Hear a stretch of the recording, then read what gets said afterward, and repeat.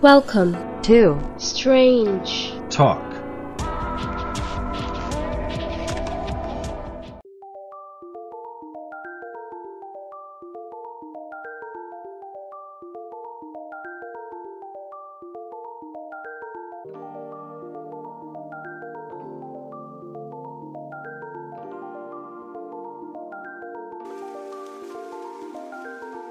Hey strangers, welcome to another This Week in Crime. This Week in Crime for new listeners is basically, it happens every Wednesday. It's a segment where I bring you interesting, weird, strange, funny, or downright fucked up news stories from around the world or good old America. And I just kind of discuss them and tell you about them so you learn something new and fucked up about the world. But before I get into This Week in Crime, I have an interesting case that I have for you. It's been kind of talked about recently because it's brand new. It came to Netflix. It's a documentary. It's a true crime documentary of a particular case that happened to a young girl named Jan Broberg. And to be completely honest with you, this is my opinion. And I'm sorry if you don't agree with it, but that's why it is an opinion. You don't have to agree with it. But having said that, after watching the documentary, and I'll give the details as to why I came to this conclusion with my opinion. After watching the documentary is called Abducted in Plain Sight, if I didn't say the title already. But the parents honestly should have never, and she even goes on to say that she forgives her parents, and she kind of understands maybe their mindset, which I guess granted, giving the benefit of the doubt. But because back then, because this took place in 1974 when all this happened. So the 70s and the 60s and everything, we were barely, it wasn't until the 60s that we even came up with the term serial killer. You know, serial killer was a new term created in the 1960s. In 1974 and the 1960s and leading up to 1970. We weren't really too aware. We were very trusting people, and I think we were very naive back then, especially about evil people's intentions, especially dealing with children. So granted, I could give them benefit of the doubt of that, but you'll see why I still think that the parents are fucking dumb. I'll be completely honest. I feel mainly bad for the child, Jan Broberg, who had to be subjected to the sexual abuse that she was subjected to. I personally feel the parents are responsible too, and the fact that Child Protective Services never got involved, I'm just astounded. It's mind-boggling. It's crazy. But to give you a little bit of the background of the story, go and watch the documentary if you want the full deep dive, because I'm only going to give you as much as this article gives me, which I found from Idaho State. But so here we go. I'm just saying, the parents, before I get into the article, I'm sorry, I know I keep jumping back and forth, but before I get into the article, the reason why I think the parents are dumb is because they should have never done this documentary, but kudos to them to finally bring the truth out, maybe. But it just really puts them in a not very good light. It doesn't paint them well. It was supposed to be a fun day of horseback riding on a warm autumn day in 1974. Instead, 12-year-old Jan Broberg said she found herself with her arms and legs strapped to a bed, fading in and out of consciousness. She later found out that she had been drugged. Sometimes the young Pocatello native would wake up and find that she was unrestrained. During those occasions, a small intercom device next to her pillow would report that her favorite foods were in a nearby refrigerator. However, the door leading out of the room was always locked. The intercom would also explain to Broberg what was going on, but the explanations made her even more confused. They identified themselves as aliens from a dying planet, she recalls. They said that they had been watching her since she was born, and she had been chosen to be impregnated with a child who would save their planet. They called me the female companion, not knowing what they meant by that, and I would be given further instructions when I met the male companion. For the few times Broberg was awake, She tried to make sense of her surroundings by looking out a nearby window. She surmised she was in some kind of moving vehicle. All I could see was desert with cactus looking plants, she said. I would just go in and out of a very deep sleep. Then, after about 3 days, Broberg awoke to find the vehicle was no longer moving. The intercom instructed her to go to the front of the vehicle. She opened the now open door leading out of the room to discover she had been in a motorhome over the past few days. As the confused and terrified young girl maneuvered around the vehicle, trying to make sense of her surroundings, she discovered a horrifying sight. Her adult companion on the proposed horseback riding trip from a few days earlier was lying on the motorhome's couch with his eyes closed, covered in blood. His name was Robert Berchtold, and he was a best friend of the Brobergs' parents. She shook and woke Berchtold, who appeared dazed and confused about the whole situation as well. Soon afterward, the intercom in the front of the motorhome revealed more information about the mission. Berchtold was advised by the aliens that he was the male companion and that he needed to impregnate the 12-year-old Broberg so the baby could be born and save their dying planet. The eerie voice coming through the device didn't mince words about the seriousness of the mission, as the so-called aliens called it. I was told to do whatever I was told to do, no matter how awful it was, Broberg said. They said if I didn't do this, my father and I would be killed. My sister Karen would go blind, and my sister Susan would be kidnapped and take my place as a female companion. The only thing I was thinking about was just protecting my family. That's when the rape and molestation began, and it went on over the course of the next month. What the young Broberg did not know at the time was that this whole bizarre situation, from the intercom with the pre-recorded messages to the motorhome to the story about the aliens and their dying planet, was all just a sophisticated ruse for Berchtold to brainwash the young girl and sexually abuse her. Up until the kidnapping at the age of 12, Broberg describes her childhood in Pocatello as wonderful and idyllic. Her dad owned Atkin Florists while her mother was a homemaker. Jan had two younger siblings named Karen and Susan, who she jokingly said she'd boss around like any big sister would. The sisters often rode their bikes to the buy-low market and bought penny candy. Then they'd head out to the old racquet club to go swimming. Then they would talk about anything and everything. It was pretty much like Ozzie and Harriet, or Leave It to Beaver, Jan said. Then one day at their Mormon church, Jan's parents befriended a man who had moved into a neighborhood about 2 blocks away from the Broberg household. The man was Berchtold, who, like Jan's father, was a small business owner who was also named Robert. Berchtold had a wife and multiple young children of his own. Before long, the two families were inseparable. They had all the fun toys we didn't have, like a boat, snowmobiles, a trampoline, Jan recalls. A close friendship ensued. Jan became particularly close to Berchtold, who she describes as her second father. She and the other children affectionately called him by his nickname, Brother B.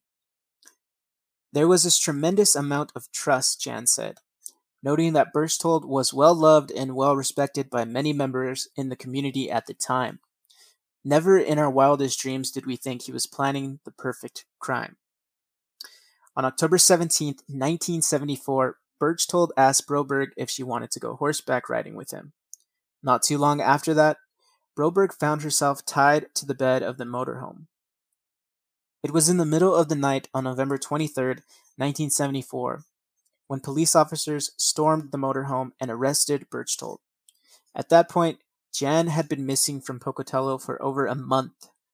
It took the FBI, in conjunction with police in Mexico, to locate her. During their investigation, authorities learned that Berchtold had taken her to the small Mexican resort town of... Fucking, I'm Mexican. I can't even say that word. Mazatlan? Mazatlan? It's Mazatlan. Fuck, I'm so white. Along the Pacific coast. We'll just leave it as Mazatlan. Mexican authorities took both Jan and Berchtold to a nearby prison. Mexican authorities took both Jan and Berchtold to a nearby prison. He was put into a prison cell and she was put in a small interrogation room. I didn't know what was happening, Jan recalls. I didn't speak Spanish at the time. Luckily, a couple of LDS missionaries serving in the area were able to translate. They notified Jan that her parents were coming to pick her up within the next 24 hours. As they spoke to the terrified young girl, she gobbled down food from McDonald's that the missionaries had brought to her. It was the only food she had eaten in more than a day. While Jan was taken back to the southeast Idaho by her parents, Berchtold remained at the prison until he was extradited back to the U.S. to face kidnapping charges. However, Jan said his punishment was not severe. Basically, he pleaded that he had a mental deficiency and had some sort of mental breakdown, Jan said. Robert spent a few months in a mental hospital, and that was it. If he had been charged with any sexual crimes against Jan, he most certainly would have faced a much stiffer penalty, including a long sentence prison. However, the young girl was not going to reveal to anybody the details of the sexual abuse she had been subjected to. That's because the so-called aliens who spoke to her through the intercom knew how to keep her quiet. The aliens told me that my family would be harmed if I ever told anybody about my mission, Jan said. They also said my family would be harmed if I didn't save myself for the male companion. Unfortunately, Jan wouldn't have to wait too long for the male companion to return.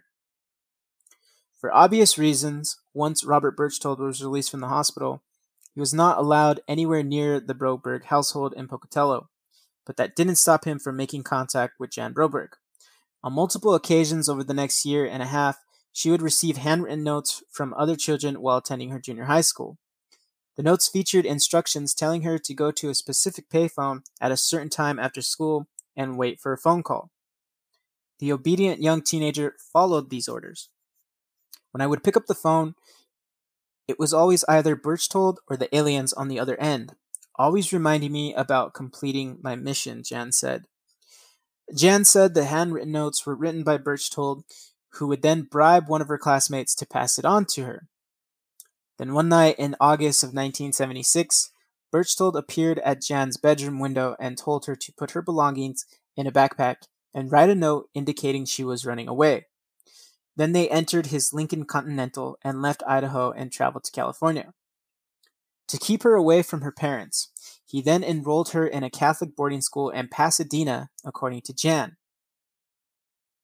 He had a manipulative way of keeping any inquiry authorities away from the school, even forging numerous convincing papers indicating that he was his daughter. That she was his daughter. That's a typo by the article. He told the nuns that he was a CIA agent who barely escaped from Lebanon with me, and that my mother had been killed, she said. He also said that people were looking for him and that he needed the nuns to protect him. Protect me and him, I mean. He would come back on the weekends to take me away from the boarding school and do his dirty work to me. However, the FBI did eventually find Jan, despite some resistance at first from the school's administrators who were unaware of Berchtold's true identity.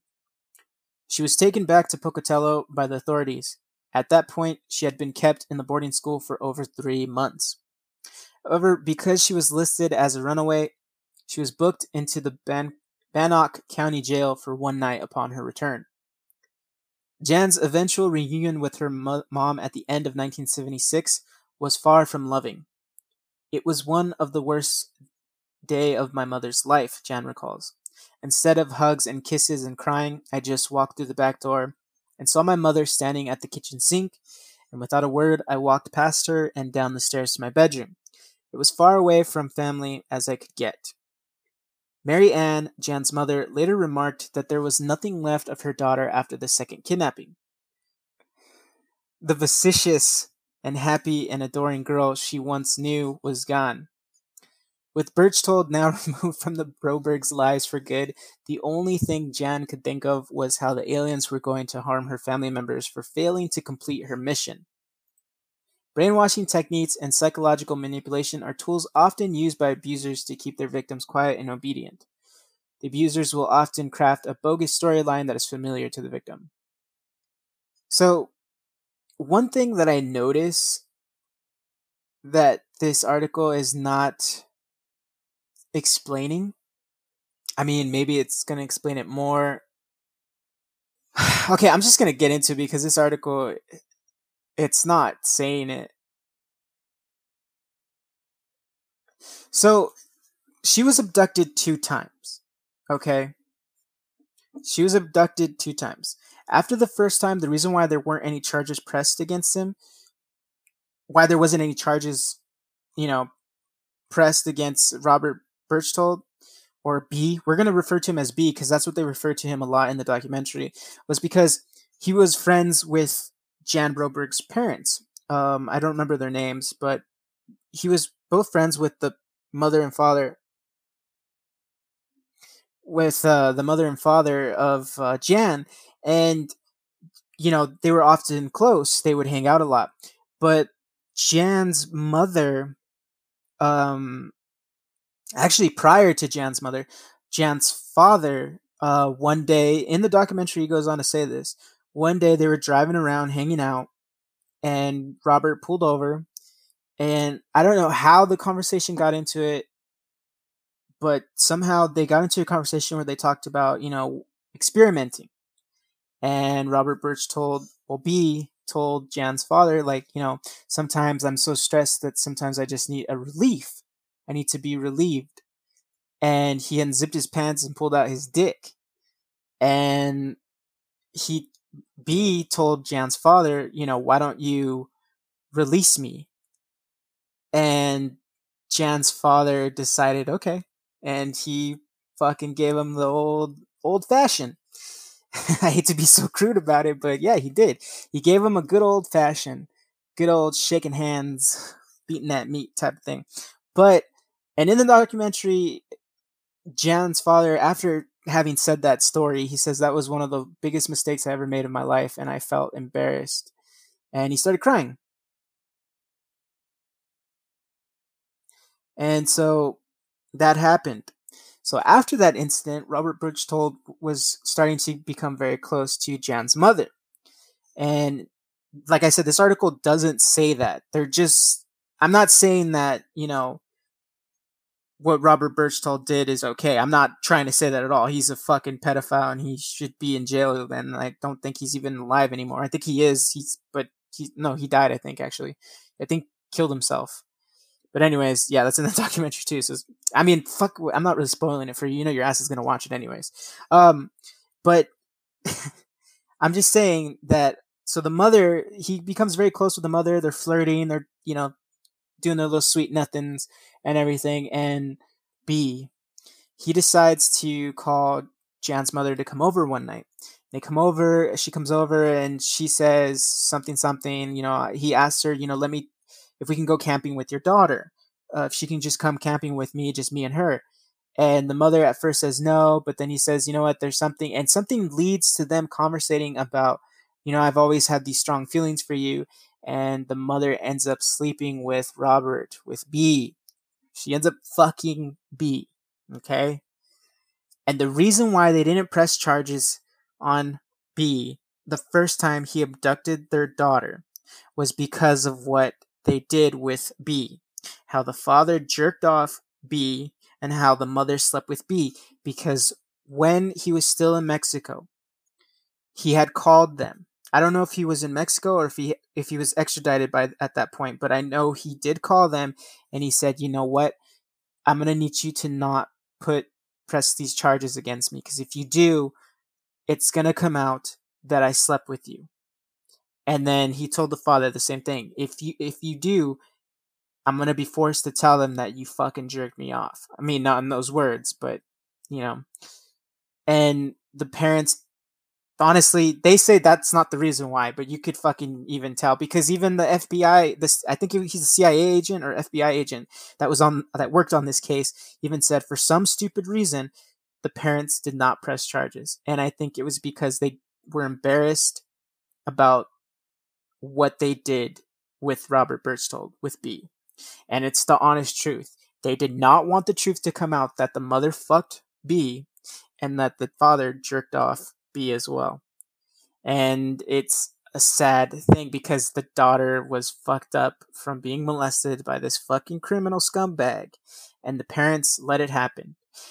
So after they did not press the charges, they had to go into the court and they had to sign a document stating the reasons why they weren't going to. It didn't say that they didn't want, they just said that they allowed him to take the daughter.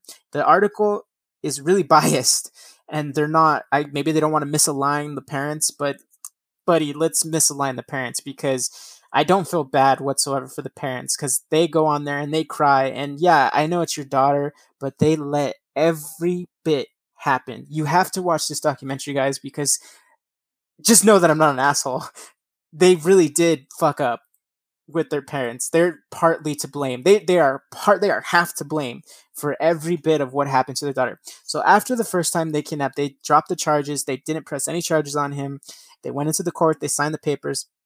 After that, B is told by the police that he is not allowed to be around the parents. They didn't get a restraining order, but by law, he's not supposed to be around them, because although they dropped the charges, they just told him, hey, stay away from this family. And the CIA agent, FBI agent, I forgot what his name is in the documentary. He's in the documentary too. He told him, I know you dropped the charges.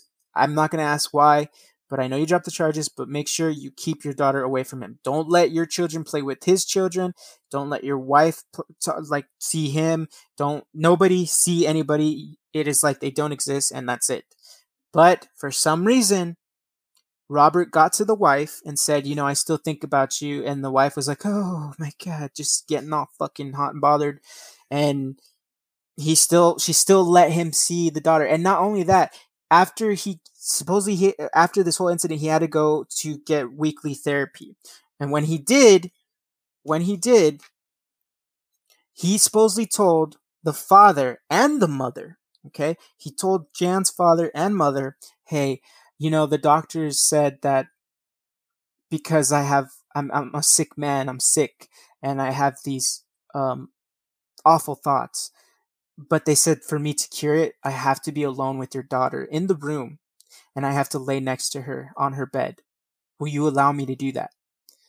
And they both agreed. They both fucking agreed. This is what I mean. I'm not joking. This really happened. Watch the documentary, guys. I can't stress it enough. Watch the fucking documentary. But they both agreed. They both agreed to let him lay with their daughter without them present in the room and lay next to her. And you know what he would do? He would lay next to her. I don't know if he would touch her. I wouldn't doubt he didn't touch her. He probably fucking did touch her. But you know what he would do is he would bring the recorder with the alien tapes, the supposed aliens, and play it for her to let her know that the mission is still going on. So finally, he abducts her for a second time.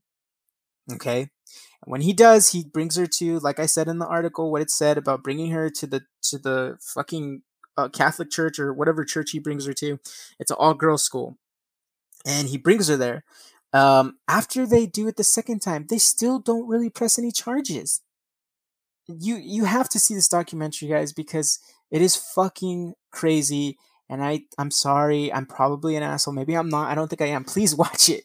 Watch it, everybody. I can't stress it enough. It's a good documentary, but I'm telling you, you will get mad at the parents for what they do, because not only did and maybe I'm a dark asshole, because I will admit I have a dark sense of humor, but there's a scene where the father's talking to the parents talking to the documentary crew about the second time he kidnapped her. He was like, when I found out he took my daughter for the second time, I was so livid. I was so mad. And I jokingly said to my fiance while we were watching it, he was probably so mad that he went out, probably jerked off the next door neighbor because he was so mad. I know I'm probably a horrible person, but it's fucking true. I'm sorry. I just feel they're stupid. I mean, yeah, granted, we live in a time where we're more aware about people's dark intentions when it comes to our children, but I'm a person who has a child, and never in the right fucking mind. I don't care what year it is. You don't let a stranger, I don't care how cool you are, I wouldn't be comfortable with a stranger to just be alone in a room with my daughter, regardless of whatever mistake I made with them or whatever.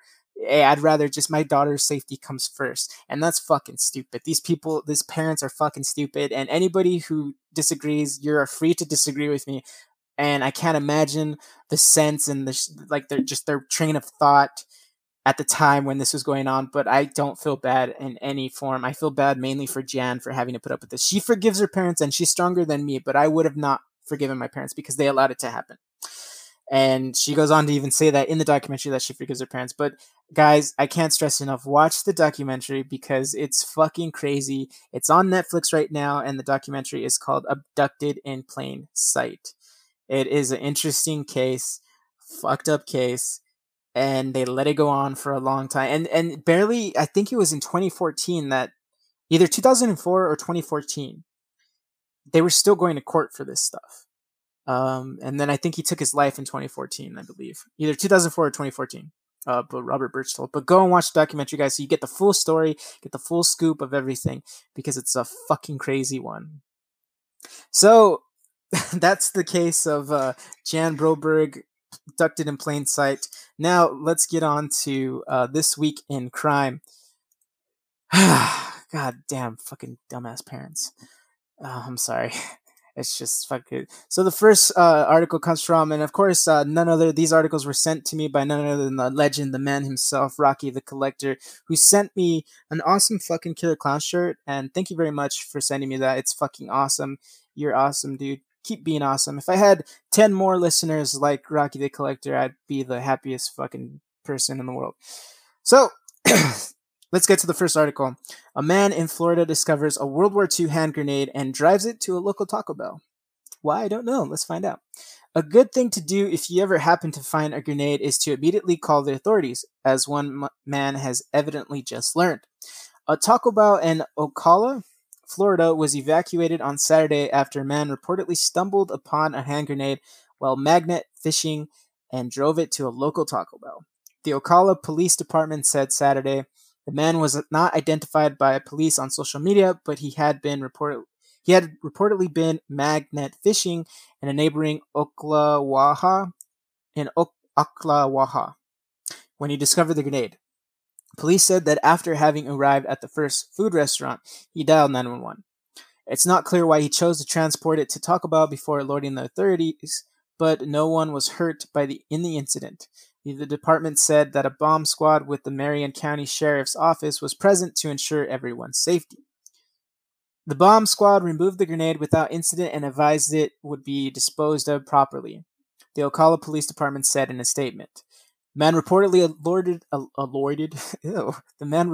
alerted the authorities around 5 p.m. local time, according to police, at which time the Taco Bell was evacuated. The Ocala Police Department tweeted around 6:45 p.m. that the restaurant had reopened for service.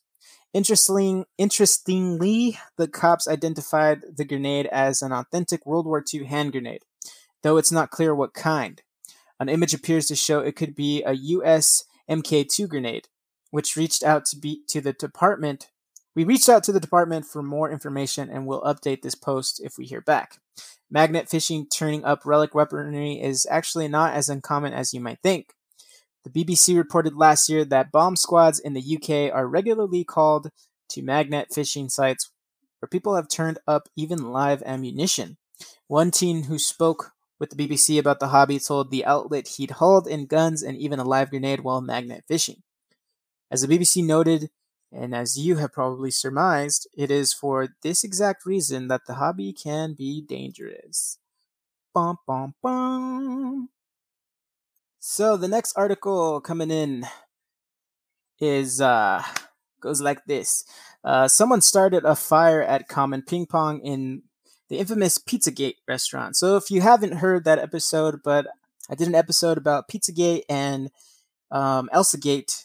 So if you don't know what those are, why don't you go check that episode out so you can get that information? Because Comet Pizza, which is in Washington D.C., is actually pretty much spoken in that episode a lot, I think, if I remember.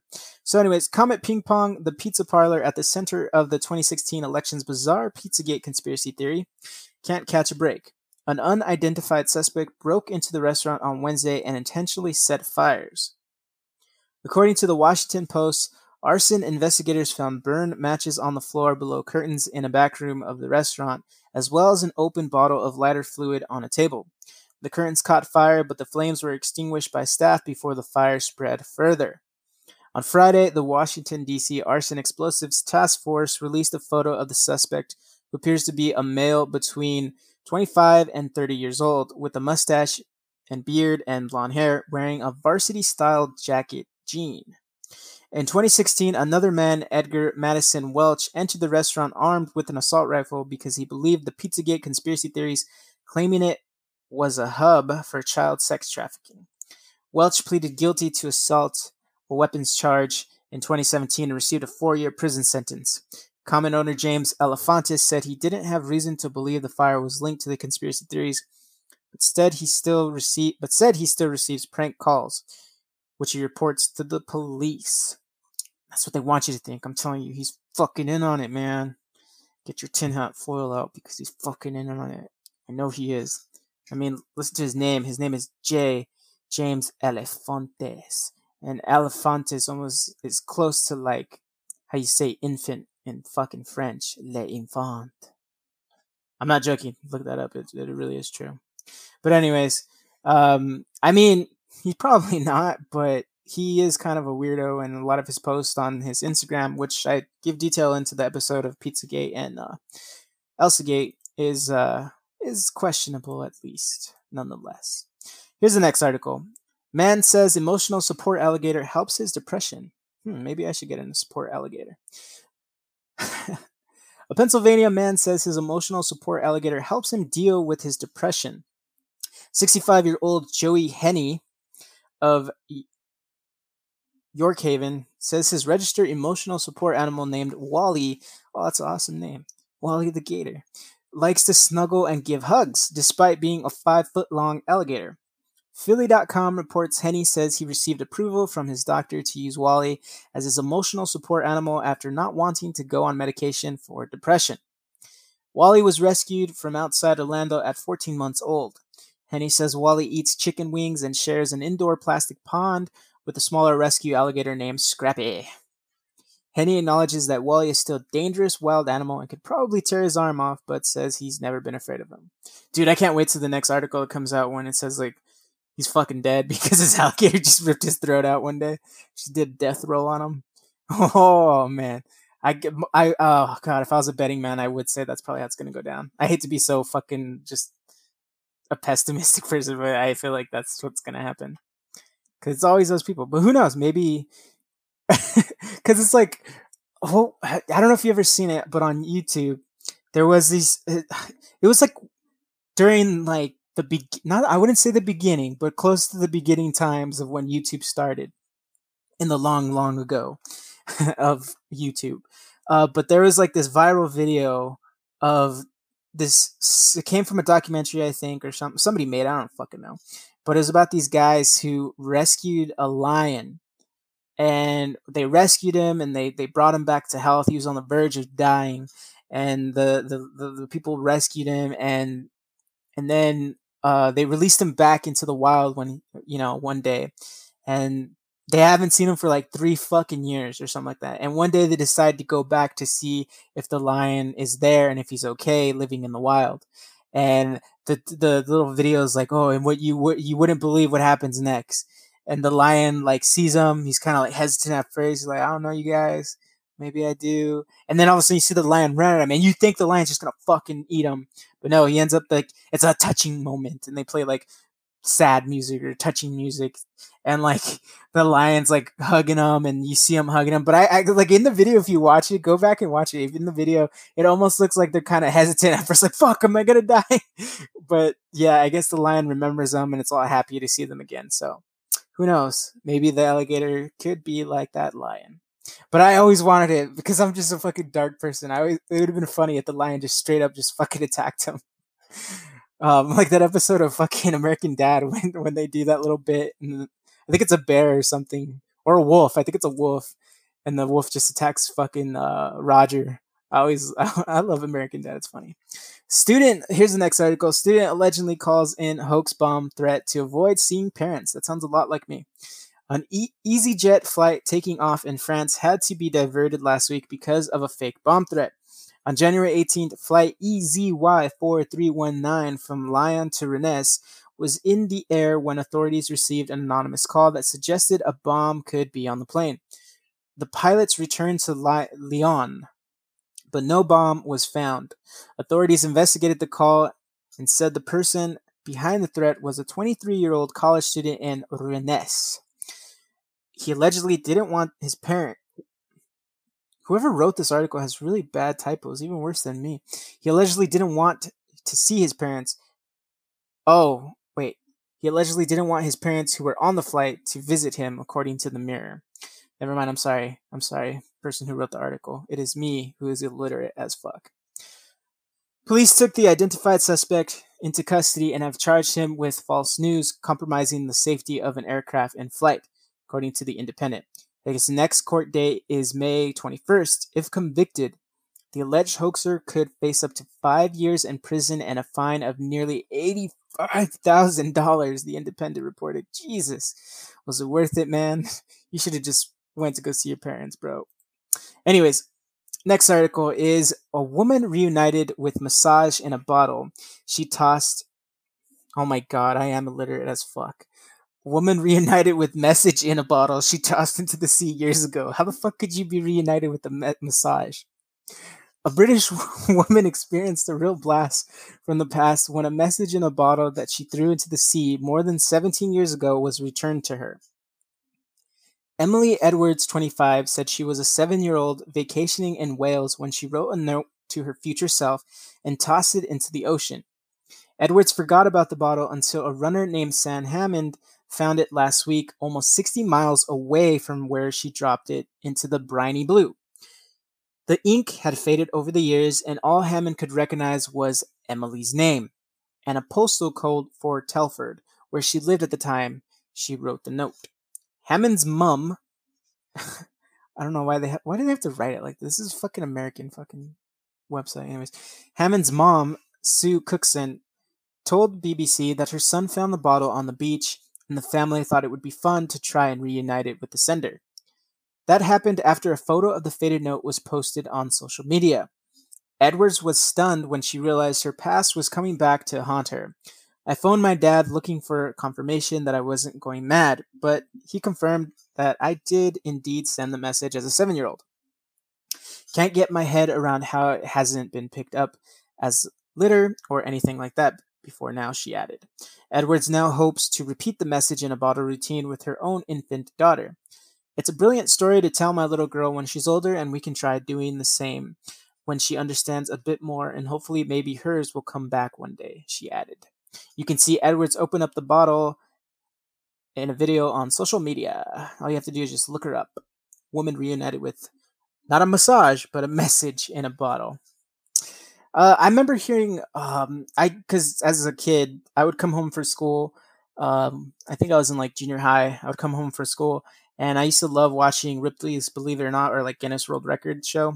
But on Ripley's Believe It or Not, they had told a story about a little girl who had wrote a letter, and she did the same thing pretty much that this girl did, but she tied it to a balloon, and she just let it go in her backyard.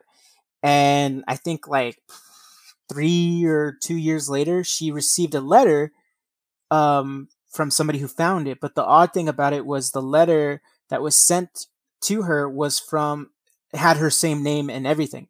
So she basically met a girl that found her balloon with the letter that had the same name and last name as her as well. They weren't related. They just happened to be coincidentally just them. Like they had their same name, first name and last name. And they became friends after that. So I thought that was a pretty cool little thing. You know what show I used to like watching too is Ripley's Believe It or Not, Guinness World Records, and a show called Real TV. If anybody knows what Real TV is, what's up?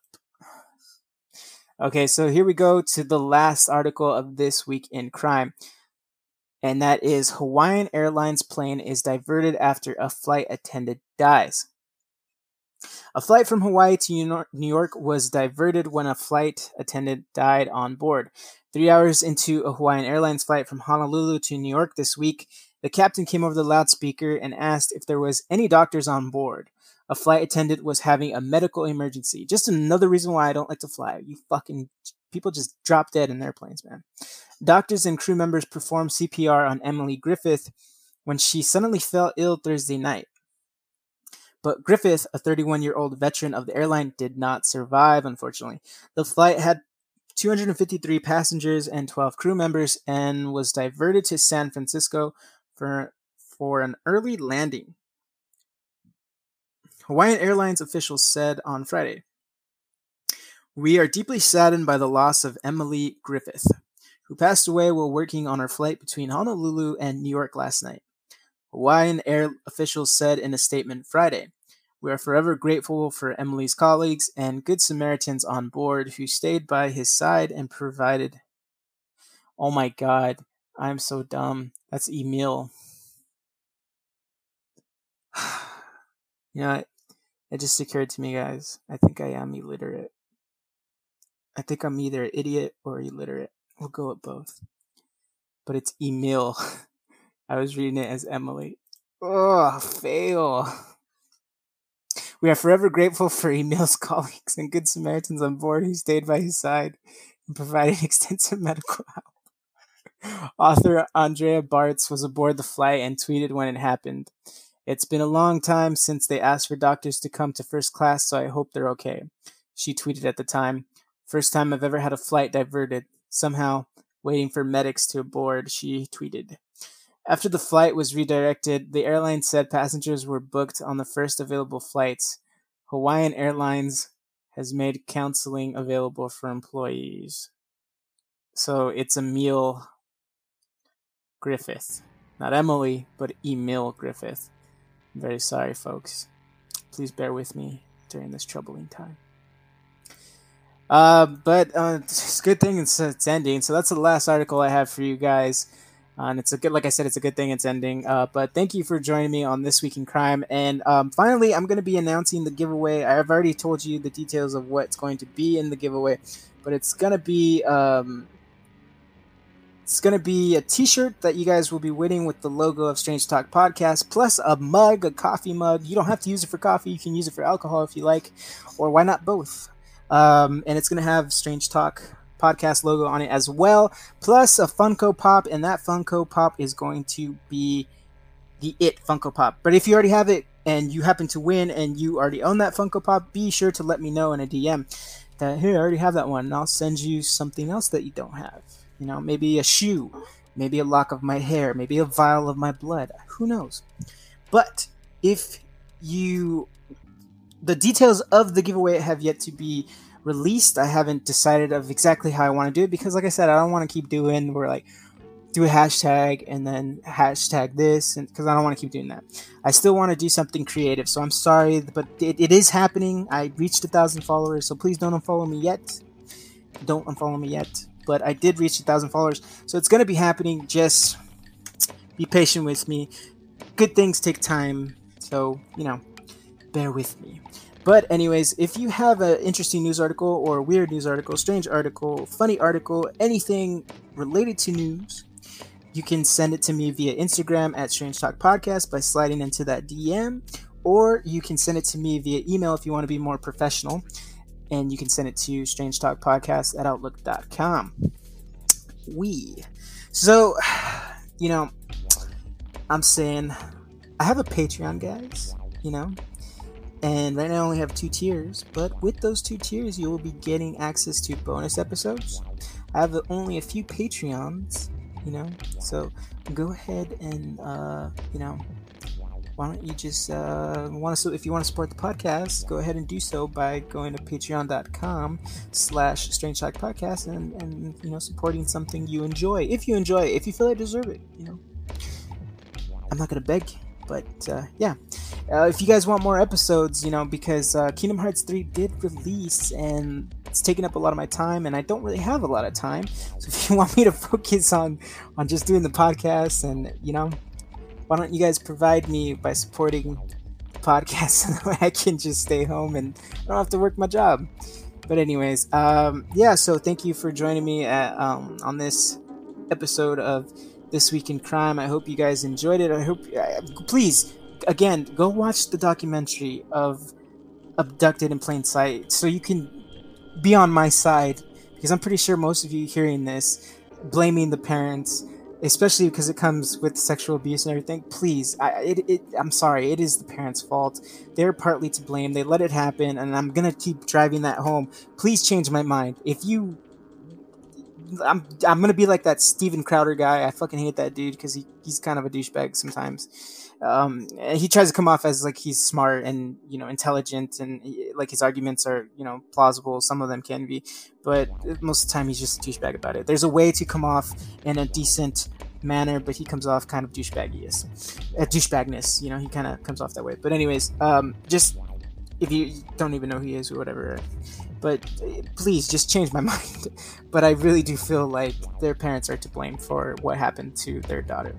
Of course, they weren't the ones responsible for, doing what he fucking did. He sexually abused a fucking underage minor, but they allowed it to happen in a sense because they let him come and into their lives the way they did. And sure, they made the mistake of the father fucking jerked him off, the mother slept with him, but you just own up to what you did and you fucking press charges on the guy. You don't just say, hey, here you go, here's my daughter on a fucking silver platter. But like I said, it's my opinion, and I'm sorry if it offends you, but it is my opinion that it's the parents are to blame. But go ahead and go watch that documentary so you can decide for yourself. Are the parents stupid and dumb for letting happen what happened to their daughter, or am I just a fucking asshole? So again, thank you for joining me on This Week in Crime. Hope you guys enjoyed it. As always, stay strange, and be sure to be following me on Instagram at Strange Talk Podcast so you can get the details on the giveaway because it's happening. I will be releasing the pictures of what you'll be getting tomorrow. So Thursday, because I'm recording this on Tuesday, but it's going to be releasing on Wednesday. It's very confusing. So yeah, thank you. And as always, stay fucking strange.